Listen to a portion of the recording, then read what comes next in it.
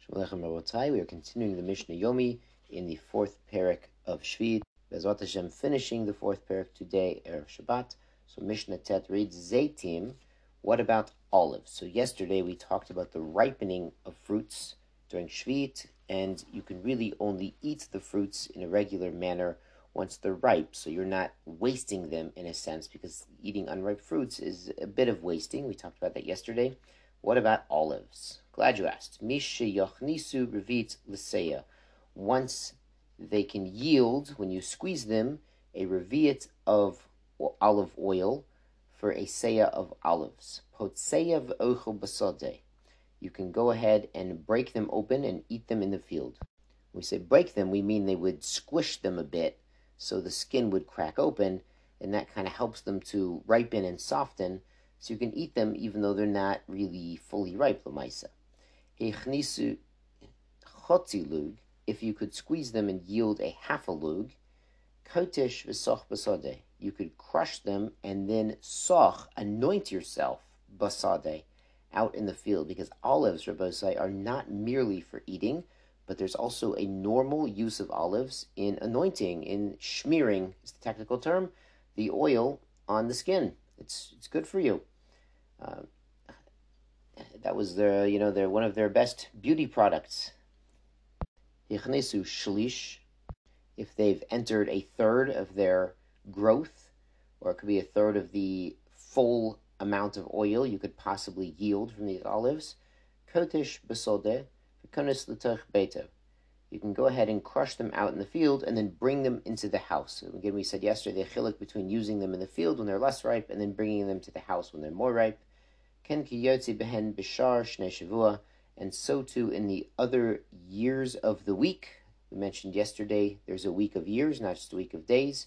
So the 7-year cycle, chayavin b'maisrot. In the other 6 years that are not shvit, that's when they're chayav in maisrot, once they are of this shlish, this 1/3 of their growth. Similar, the olives are in that sense similar to tzvua, to grains.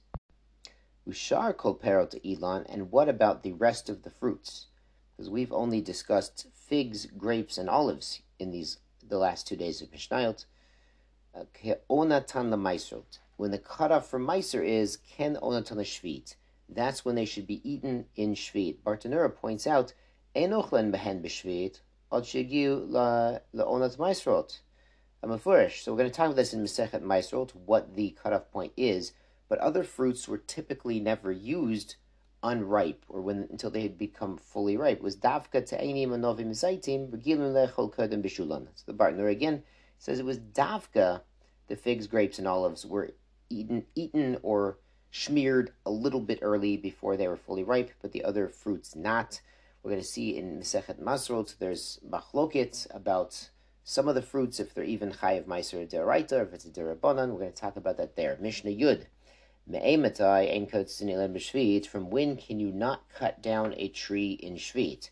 Now we know we don't usually cut down fruit trees. Ki adam eitz soda. We have all these issues, and some of them are very spooky Zohar type issues. Here on for Lad Belmer, who mentioned the Zohar, there's a lot of scary things about cutting down trees unnecessarily, and consult your local Orthodox rabbi and botanist and tree expert about this. But there are times it's mutter to cut down trees. The Gemara mentions he needs somewhere to build a house so he can get married and fulfill the mitzvah of building the world.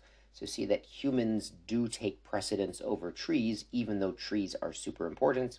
So from when can you not cut down a tree during the 7th year? Beit Shammai Omrim, Kol Ilan Bisha Yotzi. Any tree, once it goes out, the Bartanura says once it brings forth leaves. Rambam, other sources say brings forth the fruits, once the fruits bud. Beit Hillel Omrim HaCharuvin, the carobs, it's good. It's leftovers from Bar Yochai. Mishe Yishol Shelu, from when they weigh down and they hang down off the tree. Hagafonim Mishe Goreu, the grapevines, from when they form their gurin, their seeds inside. Azeiti Mishianetsu, olives when they blossom. Shokol Ilan Mishiyotzi, the other trees when they bring forth, whether that's leaves or fruits. So from that time and on, where the fruits are developing on the tree, the fruits have Kedushas Shvit. So you can't cut down the tree, even for a permitted purpose. V'chola ila, and the Mishnah continues, Keivon shabal onot maisrot. Once it's come to the time of Meiser, which we mentioned in the last Mishnah, the fruits are fully ripe. The fruits don't really need the tree anymore. Mutter l'kotzitzo. So now you can cut the tree. Obviously, you can't waste the fruits. They have kedushat shmita, shvit. You have to eat them properly. But the tree itself, if there's a permitted reason to remove the tree, he could.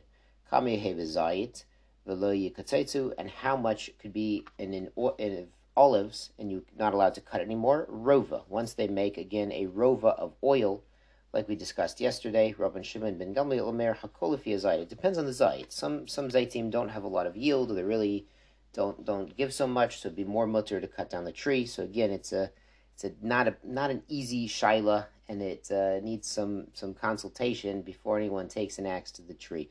Shabbos.